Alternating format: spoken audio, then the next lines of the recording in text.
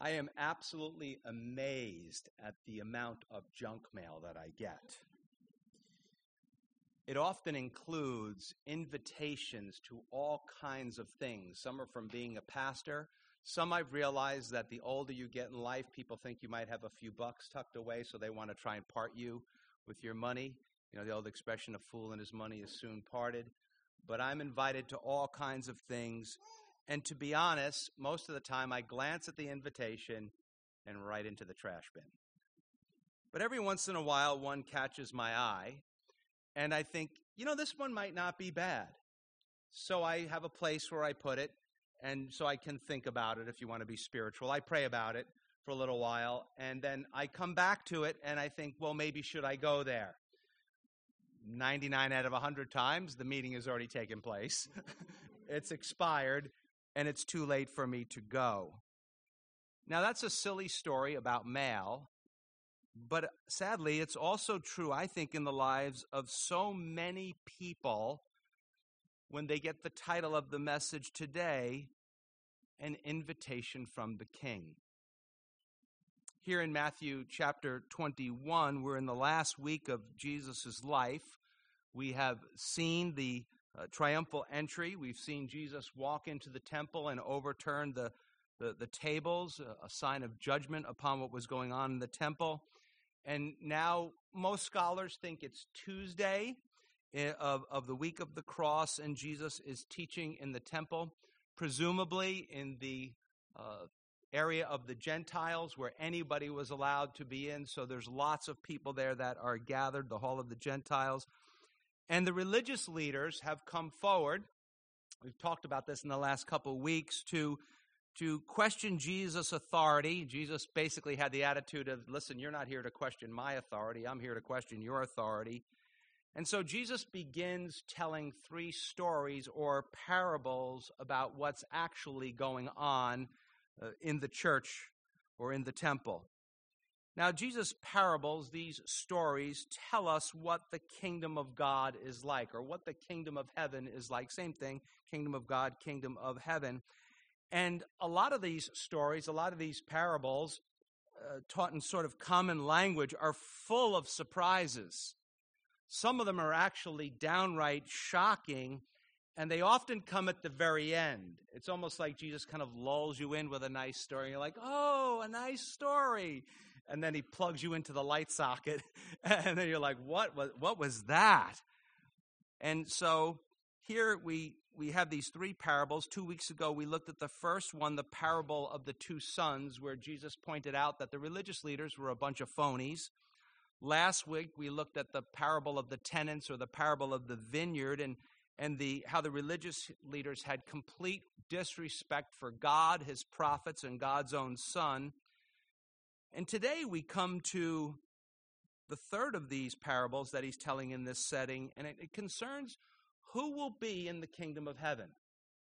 Who are going to be the people who actually make it to heaven, and who are the people who are not going to make it? Now, many Bible scholars think that this is the most difficult of all of Jesus' parables. Not because it's unclear, but because it's crystal clear. It's difficult because of how direct Jesus is, and what he will do is he will compare those who refuse the grace of God with those who receive the grace of God. And to be honest, in our culture, this is teaching that most people do not want to hear. They don't want to hear a story about people who would be religious or good in their own eyes or in the eyes of maybe the world, but they reject God, and when they reject God, how God in turn rejects them. So if you're taking notes, we want to break this passage up into 3 different sections, and the first is the rejected invitation. The rejected invitation. Matthew 22, verse 1 sets the stage. And Jesus answered and spoke to them again by parables and said. So Jesus is speaking to them in figurative language that they would presumably all would understand. And the parables are symbolic. We are to look for the main point or the main points, but not press all of the details too much, but look very carefully for the truth that the symbolism brings forth. Jesus says, verse 2, the kingdom of heaven is like. And so Jesus came from heaven. He knows what heaven's like. He knows what's going on in the world. He's going to tell us about what heaven is like, or possibly what it is become like here on earth as far as the religious leaders and their followers are concerned. And so he says, the kingdom of heaven is like a certain king. Now, most of them, the religious leaders studied the Bible all day. Remember, we talked about last week some of the TV shows maybe we were brought up on, or stories or books they were brought up. The common people were brought up on hearing about the Bible. And so when they would hear king, they would know that Jesus was talking about God. So the kingdom of heaven is like a certain king who arranged a marriage for his son and sent out his servants to call those who were invited to the wedding, and they were not willing to come. Another version says they did not want to come. Another one says that they refused to come. So this is a royal wedding. Did we have one a year or two ago over in England? It was no big secret. Everybody knew everything all about it. Still in all the papers, How are they getting used to life at this palace and all their people and stuff like that? A lot of pomp and circumstance. So there's no secret to this wedding. The king is throwing a wedding for his son. And in the ancient world, you didn't get one of those save-the-date things, those save-the-date things that you put on your freezer and then it's expired and you throw it out. So they didn't get a save-the-date. You just would know it was coming. And then eventually, you were told when the date was, and you were then supposed to come. And so, but the verb tense here is, the more they heard about it, they persistently refused to come. Now, early in the Gospels, Jesus makes this comment. He says, the kingdom of God is at hand. And we may have been making the comment all along that the kingdom of God was at hand for the simple reason that the king himself has arrived on the scene in the person of Jesus of Nazareth. And it seems to me here the king represents God the Father. I wouldn't doubt that the Son is Jesus, but as we're going to see, that's really not the point of the parable like it was last week, so much about the Son. The point of the parable this week is the invitation issued by the king and the response of people who receive the invitation. So this wedding is a wedding of a prince, the son of a king. Imagine all of the preparations that went into it. Imagine all of the cost at the taxpayer's expense, right? Well, they want to have this big to-do so everybody knows what's going on. And imagine the honor of being invited. Would you think twice about not going to something like this? So who would be on the guest list? Who would be on the guest list? Well, let's just think of what it would be like if this was going on in the United States of America. It would be very easy for us to know who's on the guest list. It would be the Hollywood A-list, wouldn't it? It would be all of those people, the most sought-after people in the nation. Let's call them the in crowd. And those would be the people who would be invited. And in Israel, the A-list or the in crowd would be the religious leaders and their followers, and they would expect to be the ones invited by the king. They were like, of course we're going to be invited. We're the A-listers. And the religious leaders are standing there. They're listening to Jesus. There's other people surrounding them. We said last week you could probably fry an egg on their forehead. They're getting so upset with the things that Jesus is saying because they know he's looking right at them. Remember, he looked at them last week and he said, I know your plan. You're planning to kill me. I know what you're going to do. And he keeps talking. And so they're listening to Jesus, and they would know, again, from the Word of God, from the Old Testament, that the king was God, and the banquet was the end of the age. We might call it eternal life with God, or we often refer to it as heaven, as this great banquet God would have at the end of the age with his people. But here there's a critical mistake that people make. They made it here, and they're still making it today in our culture in which we live in. And that mistake is this. When the king invites you to the wedding, it is not an optional invitation. It is a command. You didn't spurn the king. You didn't go, you say, oh, no, I have no time to go for something like that. It was a command, and you went for sure. To refuse the invitation would be insulting and disrespectful to the king and the kingdom of heaven. Now, there's something I want to say right now that I'm going to say throughout this message a few different times in a few different ways, but I really want everybody to understand this right from the get-go. Okay? The result of what happens to you in terms of this invitation by the king to eternal life, to heaven, to his home, to his palace, is directly a result and compatible with your own personal choice. It's very important that we understand that. So we have to think about what our choice has been in terms of hearing the invitation of God. Last week we saw how the Lord was so incredibly patient with people. This week we see how incredibly persistent he is. Verse 4 I want to read 2 times. It says, again, he sent out other servants, saying, tell those who are invited, see, I have prepared my dinner, my oxen and fatted cattle are killed, and all things are ready. Come to the wedding. So let's go a little slower so I can interrupt Jesus, which is extremely rude. I understand that, but I think he'll let me get away with it. Again, he sent out other servants. We said in their context last week that was the prophets. It would be anybody who brings the word of God to people. So that may be you in your office, and you are being sent out by God. And he says, so he sent out other servants saying, tell those who are invited. So they've been refusing, but he says, keep going to them. Keep going to them. And listen to God's heart. Listen to the Father's heart. He says, see, what God has done, I have prepared my dinner. My dinner, my oxen and fatted cattle are killed. They've been butchered. Everything is ready. And all things are ready. I've done everything. There's only one thing that needs to happen. You need to show up. That's the only thing that needs to happen. And so the king is ready to receive them. And then hear what God says. Come to the wedding. He doesn't say, yeah, if you feel like it. He doesn't say, if you feel led. You know, people read the commandments of God and like, oh, if I feel led. No, you feel led, right? You feel led. When God tells you to do something, you don't have to pray about it. You got to do it, right? And so there's no like, hey, if it's convenient for you, fits in your schedule, none of that stuff. It's a command. Come to the wedding.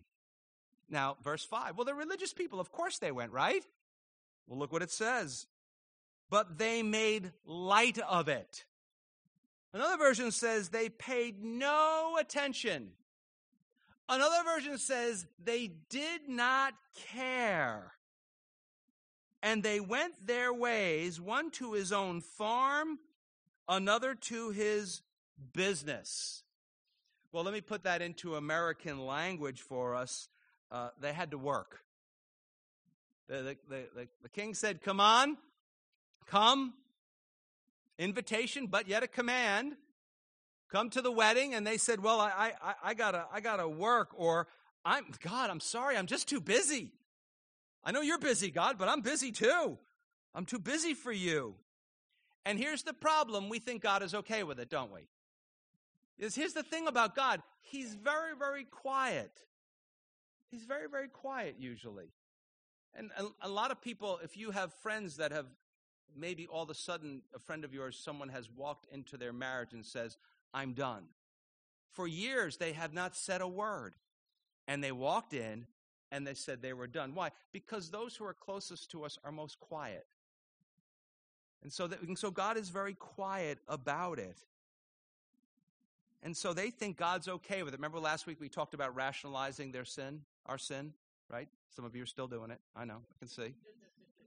So we talked about rationalizing our sin, but as we're going to see, God feels very differently about it. He feels that when he says come and we don't, that is rejection of him.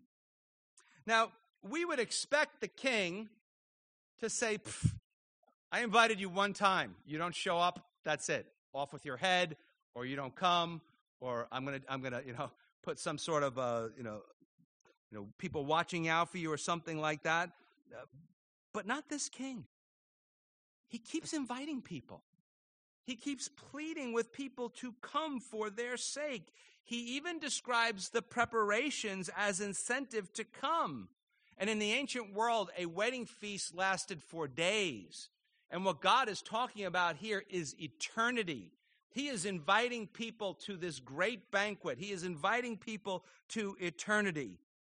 Now, if you're here today and you are not a follower of Jesus Christ, I want to say first off, man, bravo. I am glad you're here. I'm glad you're here. I didn't become a follower of Jesus till halfway through my life. And so I was like 15 at the time. So you never believe me. Okay? So I was, for half my life, I was not a follower of Jesus. So I am glad you're here. I know the place. You're like, what is this weirdness about these people? I don't get it. But yet this dude, I kind of understand him. I don't know why I get him. I used to own a trucking company. Like, oh, cool, you're cooler now. But if you're not a follower of Jesus Christ, it's important that you hear this today. This is an urgent, passionate appeal from God through me, through the Word of God, to you. Come to the wedding. Come. God is pleading with you. Come. It's also important that all of us who are followers of Jesus see that we ourselves are the servants bearing the invitation. The Apostle Paul wrote these words, 2 Corinthians chapter 5, verse 20. Now then, we are ambassadors for Christ. What does an ambassador do? Gets the message from the person they're carrying from, and they carry the message to a foreign land or to other people. They are not to change the message. They're not like, well, the president says, but I think, or the boss said, the president of the company says this, but I think. Not supposed to do that. Accurate message. We are ambassadors for Christ, as though God were pleading through us. Another version says, making his appeal through us. We implore you. Some versions say, we plead with you on Christ's behalf, be reconciled to God, because people are by nature unreconciled to God. And here we are, a few days before the cross, and in this place, I believe with all of my heart, if you are not a follower of Jesus Christ, that is what Jesus is doing with you right now. He is pleading with you. Pleading with you. And you'll see why in a minute. Pleading with you to come to him. But sadly, like most people, they were too busy for God. Or they were indifferent to God. It seems they didn't even really care. And like me, they got the invitation and in the trash bin. Not going. For most people, we say we have to work. We got stuff we got to do. It's springtime. My neighbor's lawn already looks better than mine. I can't believe it. Can't believe it. He's mulching already? You're kidding. I'm all spiritual. Like, I'm waiting till the pollen. I want to be a good steward of God's money, So I'm waiting till the pollen passes. But we have excuses for that stuff. Maybe we just say, I just need some me time. Like, every weekend? Every day?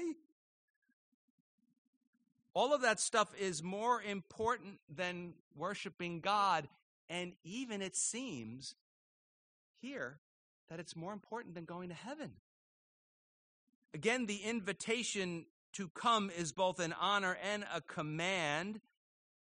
To come to God, to come to the joy of the Lord, and to be too busy is no excuse. And here's one of the big problems we all have. We all think we have time, don't we? Oh, I'll do it. Anything? I'll do it someday. And then you realize years, for some of us, decades have gone by. And we haven't done it yet. So let me tell you something again. If you're not a Christian, you're here today, and you feel just a little tiny faint tug on your heart, that's Jesus' invitation to you. He's tugging on your heart. He's inviting you to come to him now. Now means now. Some of you moms or dads, you're cooks, and you have kids. And you make a nice dinner for everybody, and you go to the bottom of the stairs, and you say, "Dinner's ready, come on now." What happens if your kid goes, "Yeah, I'll be there in 2 or 3 days, Mom"? Not a good thing, is it? Not a good thing. How about if your boss says to you, "I want this on my desk today by 5. 5:05 comes, your boss texts you, emails you into the office, come in, and says, "It's 5:05. I told you I wanted this on my desk by 5. Do you go, "Oh, you meant today?"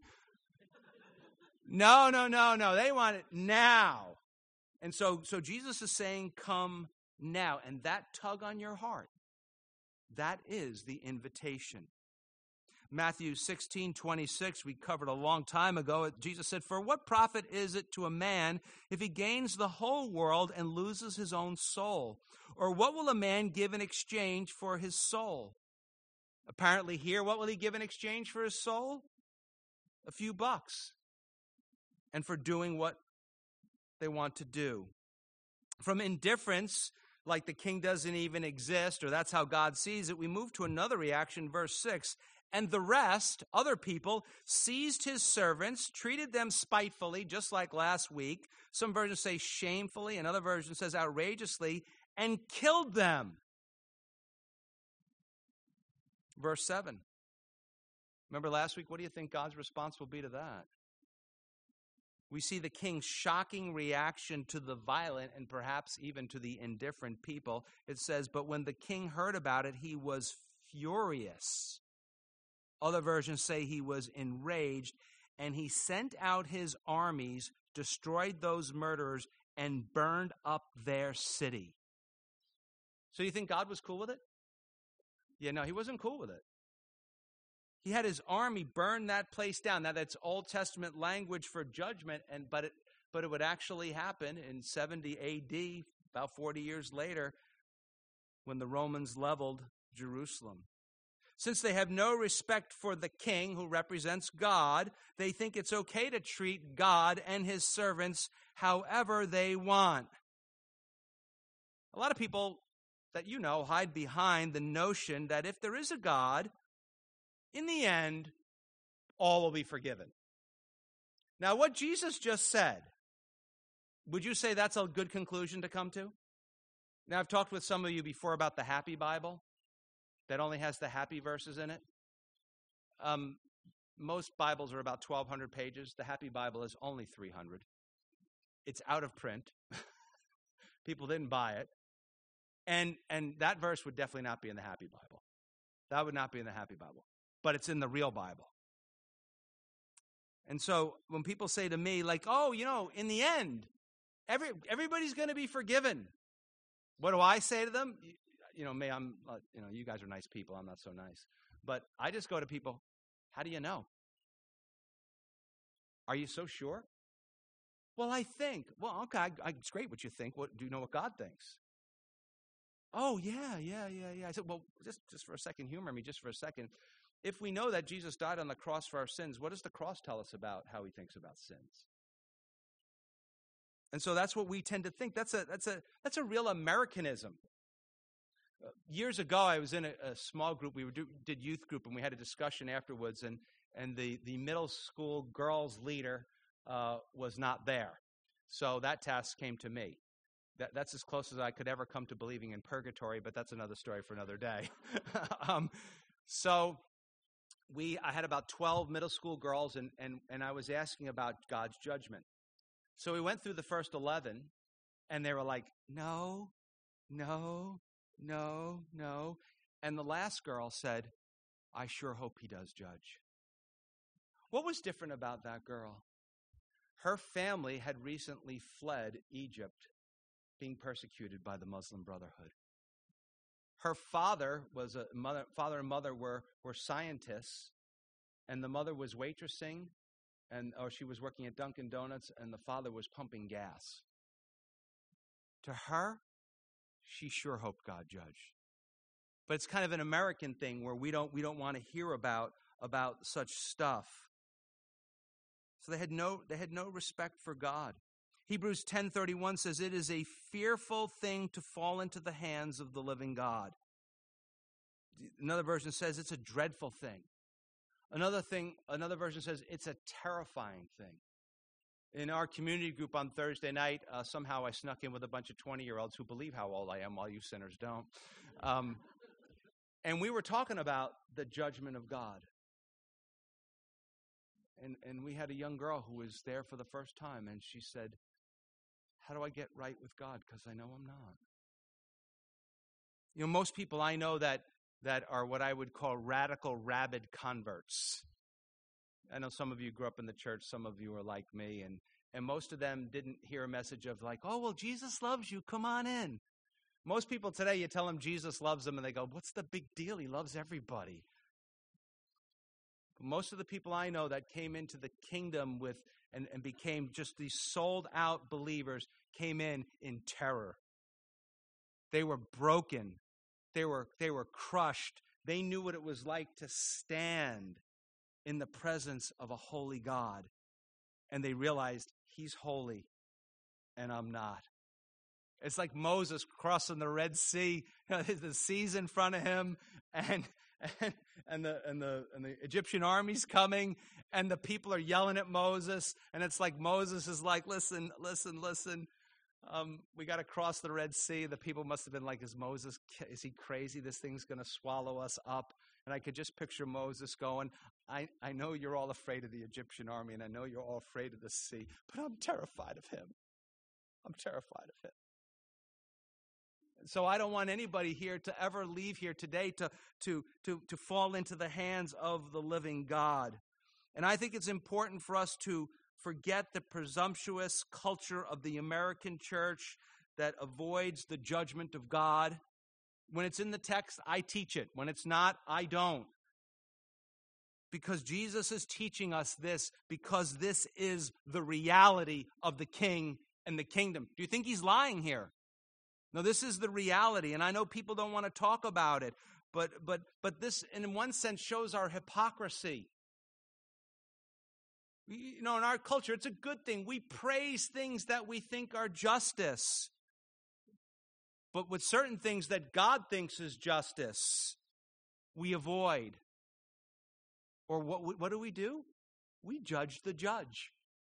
When we say, oh, God would never judge, guess what we do? We judge the judge.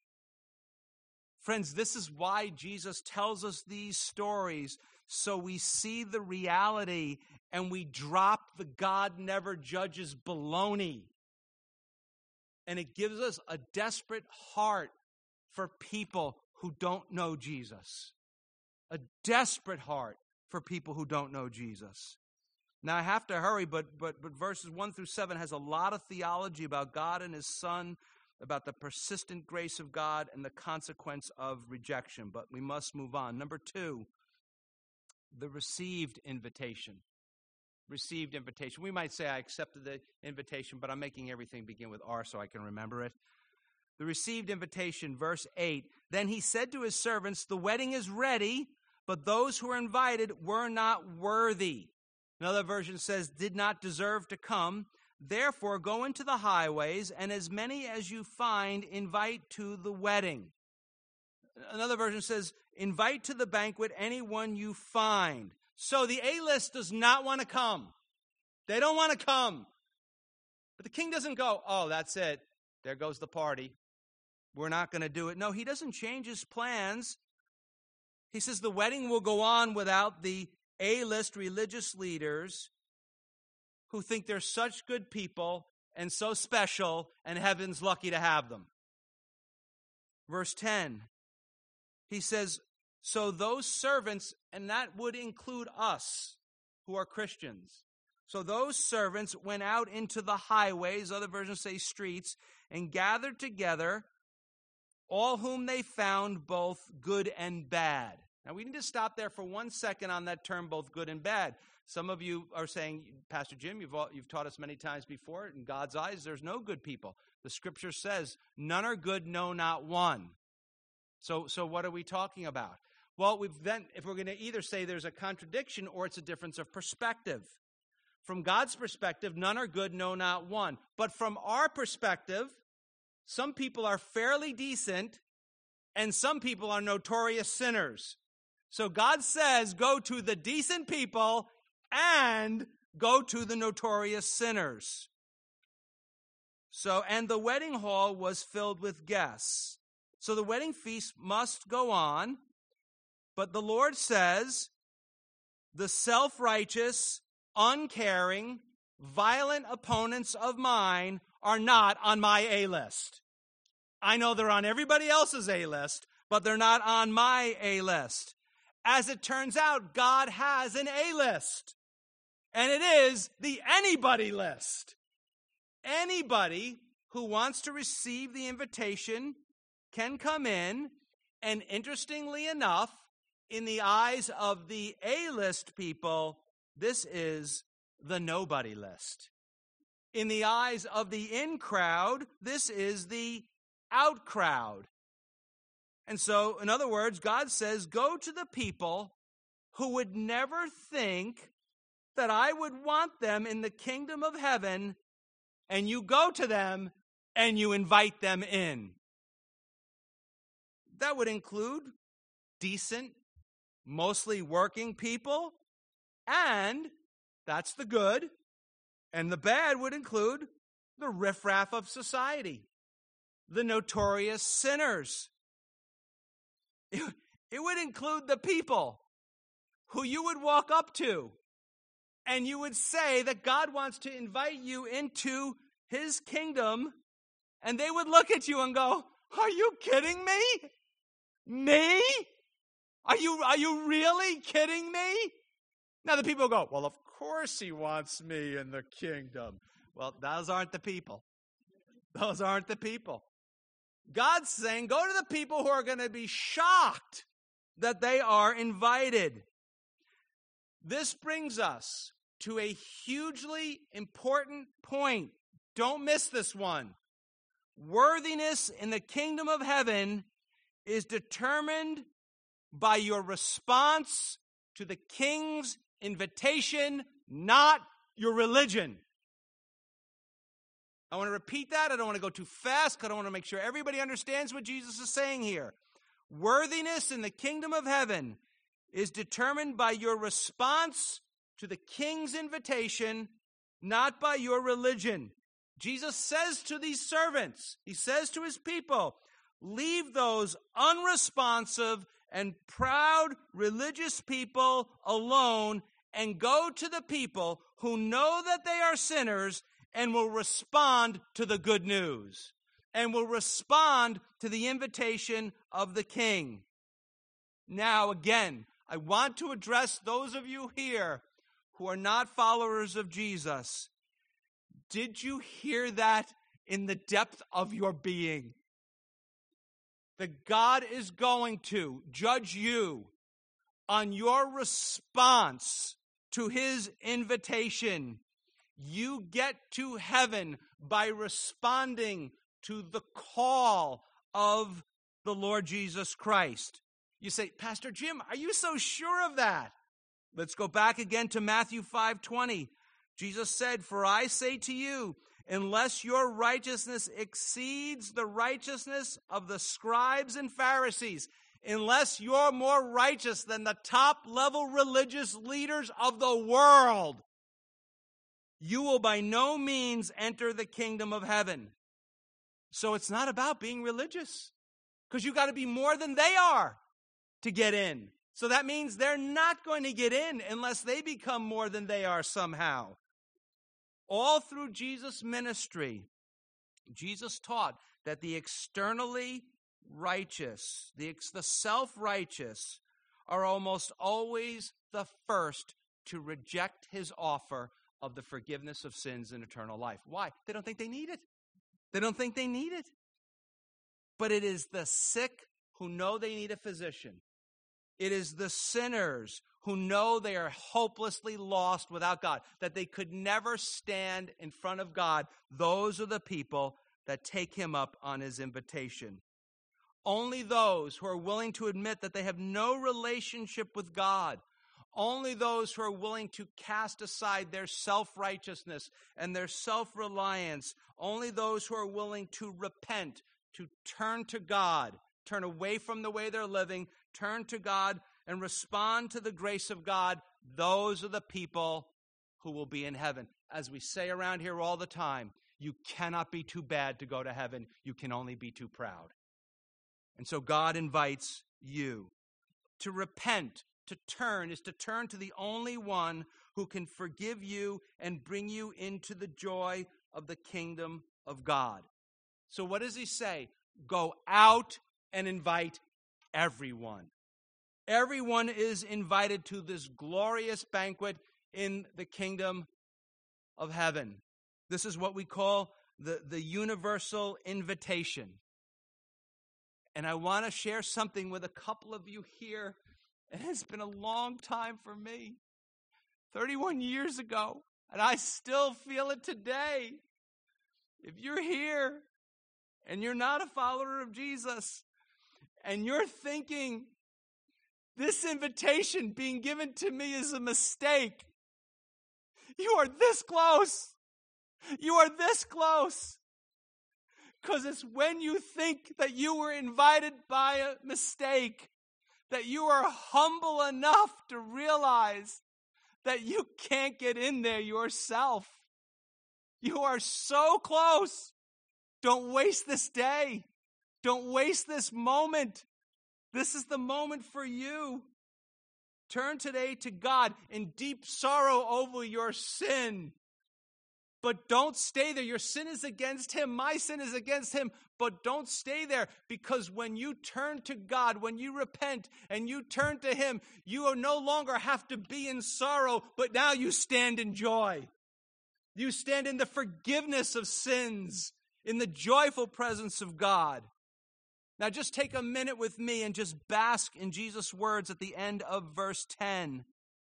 And the wedding hall was filled with guests. Do you see it? I just love being around all the riffraff. Do you see yourself there? Do you see yourself there? Jesus said this, John 10:16, and other sheep I have which are not of this fold. It's beyond Israel, he's telling them. Them also I must bring, and they will hear my voice, and there will be one flock and one shepherd. Do you hear Jesus' voice? Are you part of that flock? Romans 10:12 and 13, the Apostle Paul says, For there is no distinction between Jew and Greek, Jew and non-Jew. For the same Lord over all is rich to all who call upon him. For whoever calls on the name of the Lord shall be saved. If you're not a Christian, today call upon the name of the Lord. Well, that brings us to number 3, the righteousness invitation. Now, it would be very easy to end it at verse 10. Very easy to end it at verse 10. It's good, we're over, let's go have some coffee and cake and bagels and celebrate. Some of you are wishing for that right now. But he doesn't. And verse 11 through 14 are a little tricky, so we have to pay careful attention. Verse 11. But when the king came to see the guests, so the feast is on, and the king shows up, ta-da, the king is here. He saw a man there who did not have on a wedding garment. Now, what does that mean? Does it mean you can't wear jeans to church? No, that's not what that means. I know some people might want to teach that. You should at least wear a jacket. If you're a guest with us here, that's a total inside joke. Okay? But what is the wedding garment? There was a certain code of dress for a wedding. Verse 12, so he said to him, so the king sees the guy, he's poorly dressed. And he says to him, friend. Such an interesting use of that word that Jesus uses in the Bible. Jesus was known as the friend of sinners. So the deal is not, are you Jesus' friend? That's not the deal. The deal is he a friend of yours? People say all the time, well, God loves me. I go, I'm not going to argue with that at all. My question is, do you love him? That's a much bigger question. Friend, how did you come in here? I mean, how did you get into this place with the way you're dressed? Without a wedding garment? And he was speechless. Literally, he was muzzled. Then the king said to the servants, listen to this language very carefully and see if it sounds familiar to you. Bind him, tie him up, hand and foot, take him away, and cast him into outer darkness. There will be weeping and gnashing of teeth. They would have known that was a picture of hell. They wouldn't be like, what's he talking about? They would have known that. Now, scholars are divided on what exactly is he talking about here. Some would tell you that in the ancient world, if you didn't have the right clothes, that a rich host would supply them for you. And that some of these people, they were, maybe came from a bad situation in life. It seems like they were whisked away to the wedding very quickly, so they would have the clothes supplied for them. Some of us guys, we've experienced that. Do you ever go to a place and they say, sorry, all the men have to wear jackets? And they put this really completely ugly jacket on you, and you're like, you couldn't even wash it before you gave it to me? I mean, what's the deal, man? But you got to have the right clothes on. Now, some would say that this is the doctrine of being clothed in the righteousness of Christ. I actually think it's the best explanation. And so you would be clothed in the purity, the righteousness of Christ. Just picture you're kind of wearing all dirty clothes, and you come in and somebody takes one of those brand new white lab coats out of the bag and puts it on you, and it's not a spot on it. And that's how God sees you.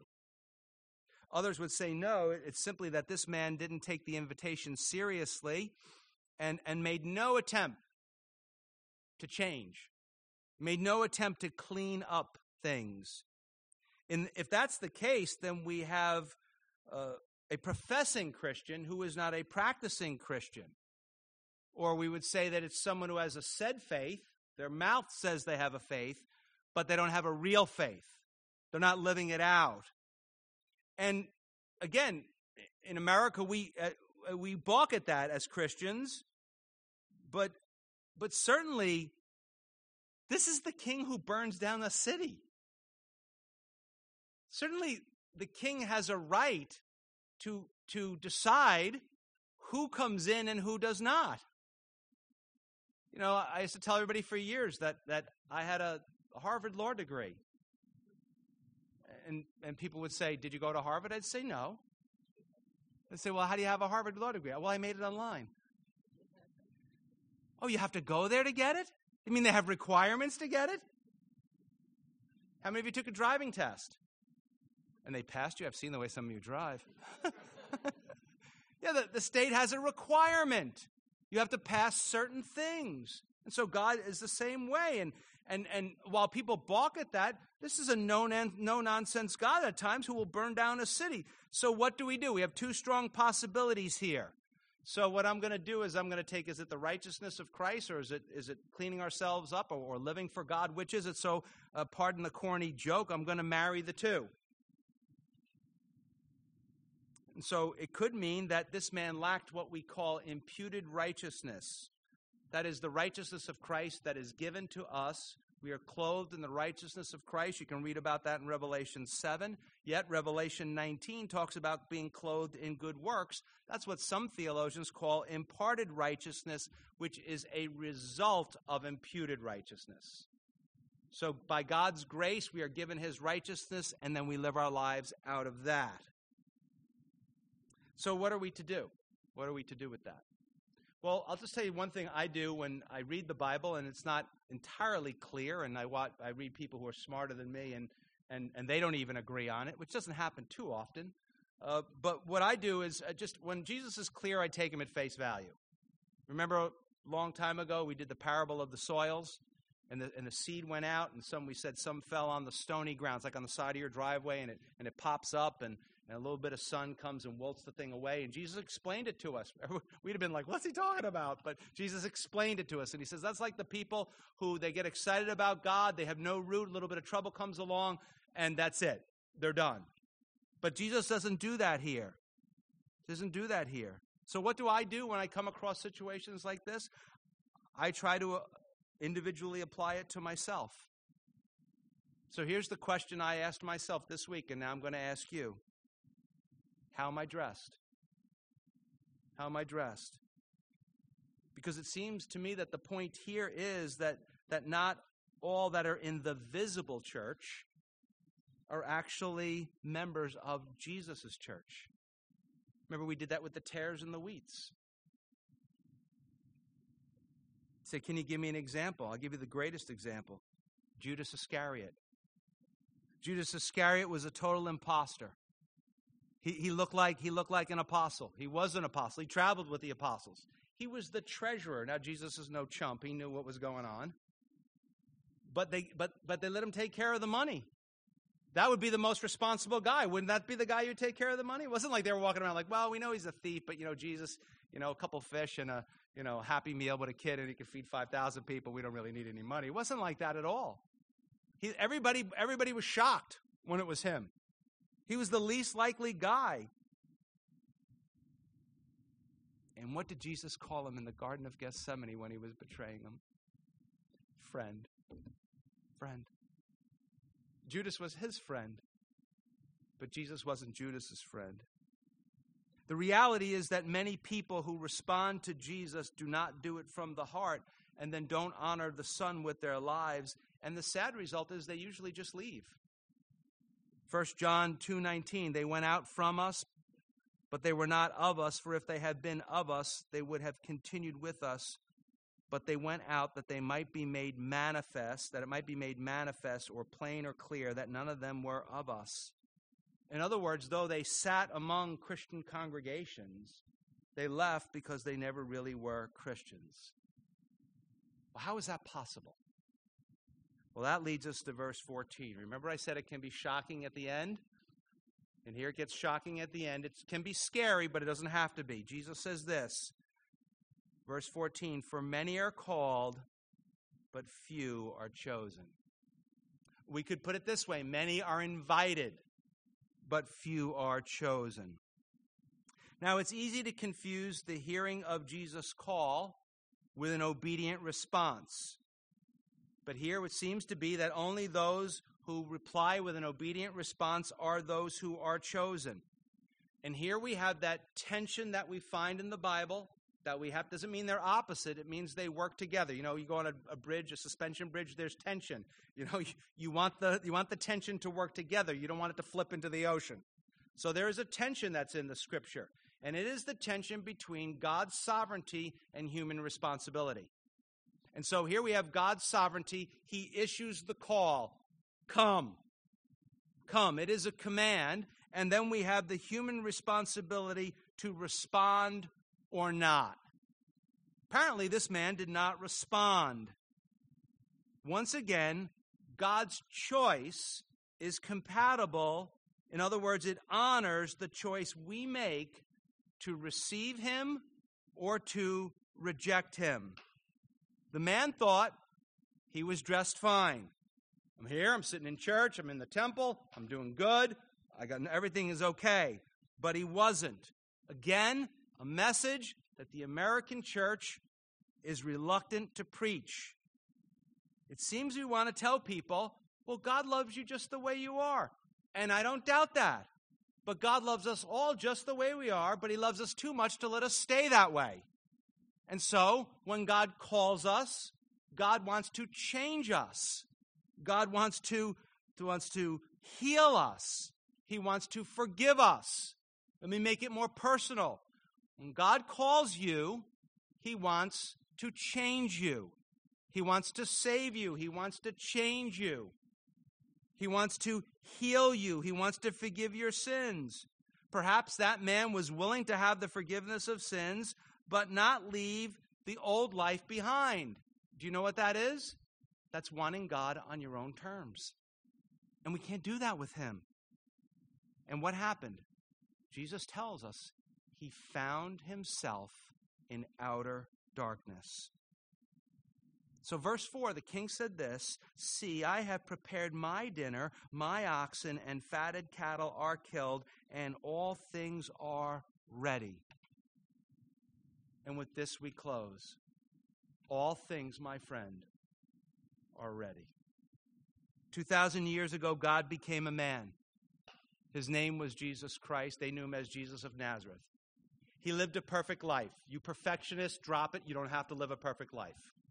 Jesus lived a perfect life in your place so you wouldn't have to. But then what happened? He was bound. He was tied up. He was taken away. And on the cross, he was cast into the darkness of death. So you wouldn't have to be. And I wouldn't have to be. But Jesus defeated death. He rose from the dead and now invites you into the kingdom of heaven. All the preparations are done. As he said, as the king said, all things are ready. There's only one thing that needs to happen now. You need to come. You need to come. It's free to you and me. That's the amazing thing. It's free to you and me. But it cost the king everything to throw this party, even the life of his own son. So how do I come? I admit that I'm going the one way from God, and God's back here, but I'm going the other way.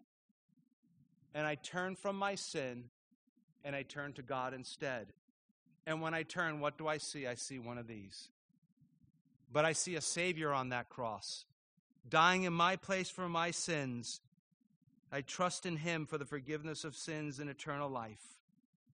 Now, several times today, I have talked to those of you who might be here who are not followers of Jesus.